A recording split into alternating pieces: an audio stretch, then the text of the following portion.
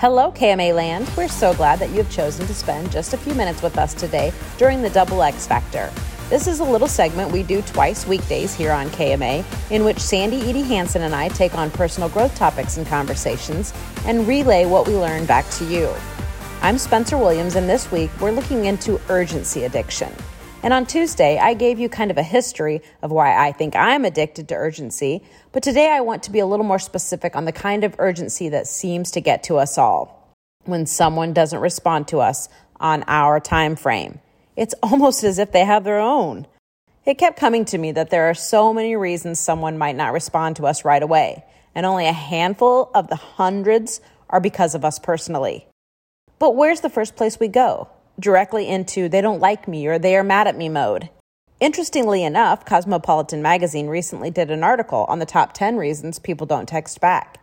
Things like they could be busy with work, their phone could be broken, they could be distracted or spacing off, or they have some real life drama of their own. Remember, they are living their own life too.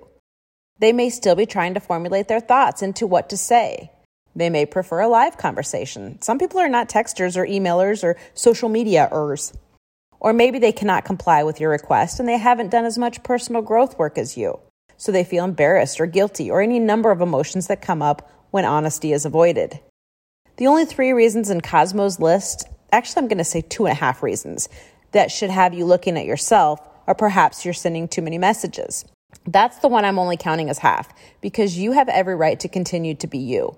Just because someone doesn't like the number of messages you send, well, it doesn't mean you're wrong and they're right. It just means you're different, and you both should have a say in how that relationship changes or doesn't.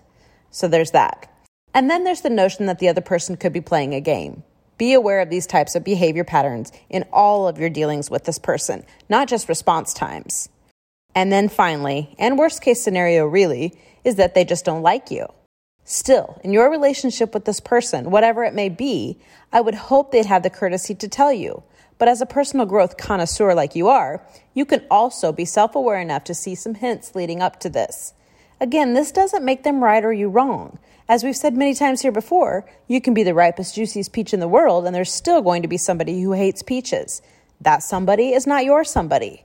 Now, Sandy and I have both lived, learned, listened, and been through enough to know that the information we provide you with on this program generally makes sense, but it isn't always the easiest to implement.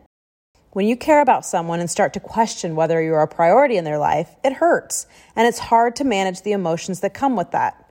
But we could all start by not taking so much so personal.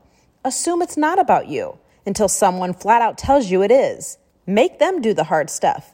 You focus on living your best life. And Sandy will be here tomorrow with more to help you do just that.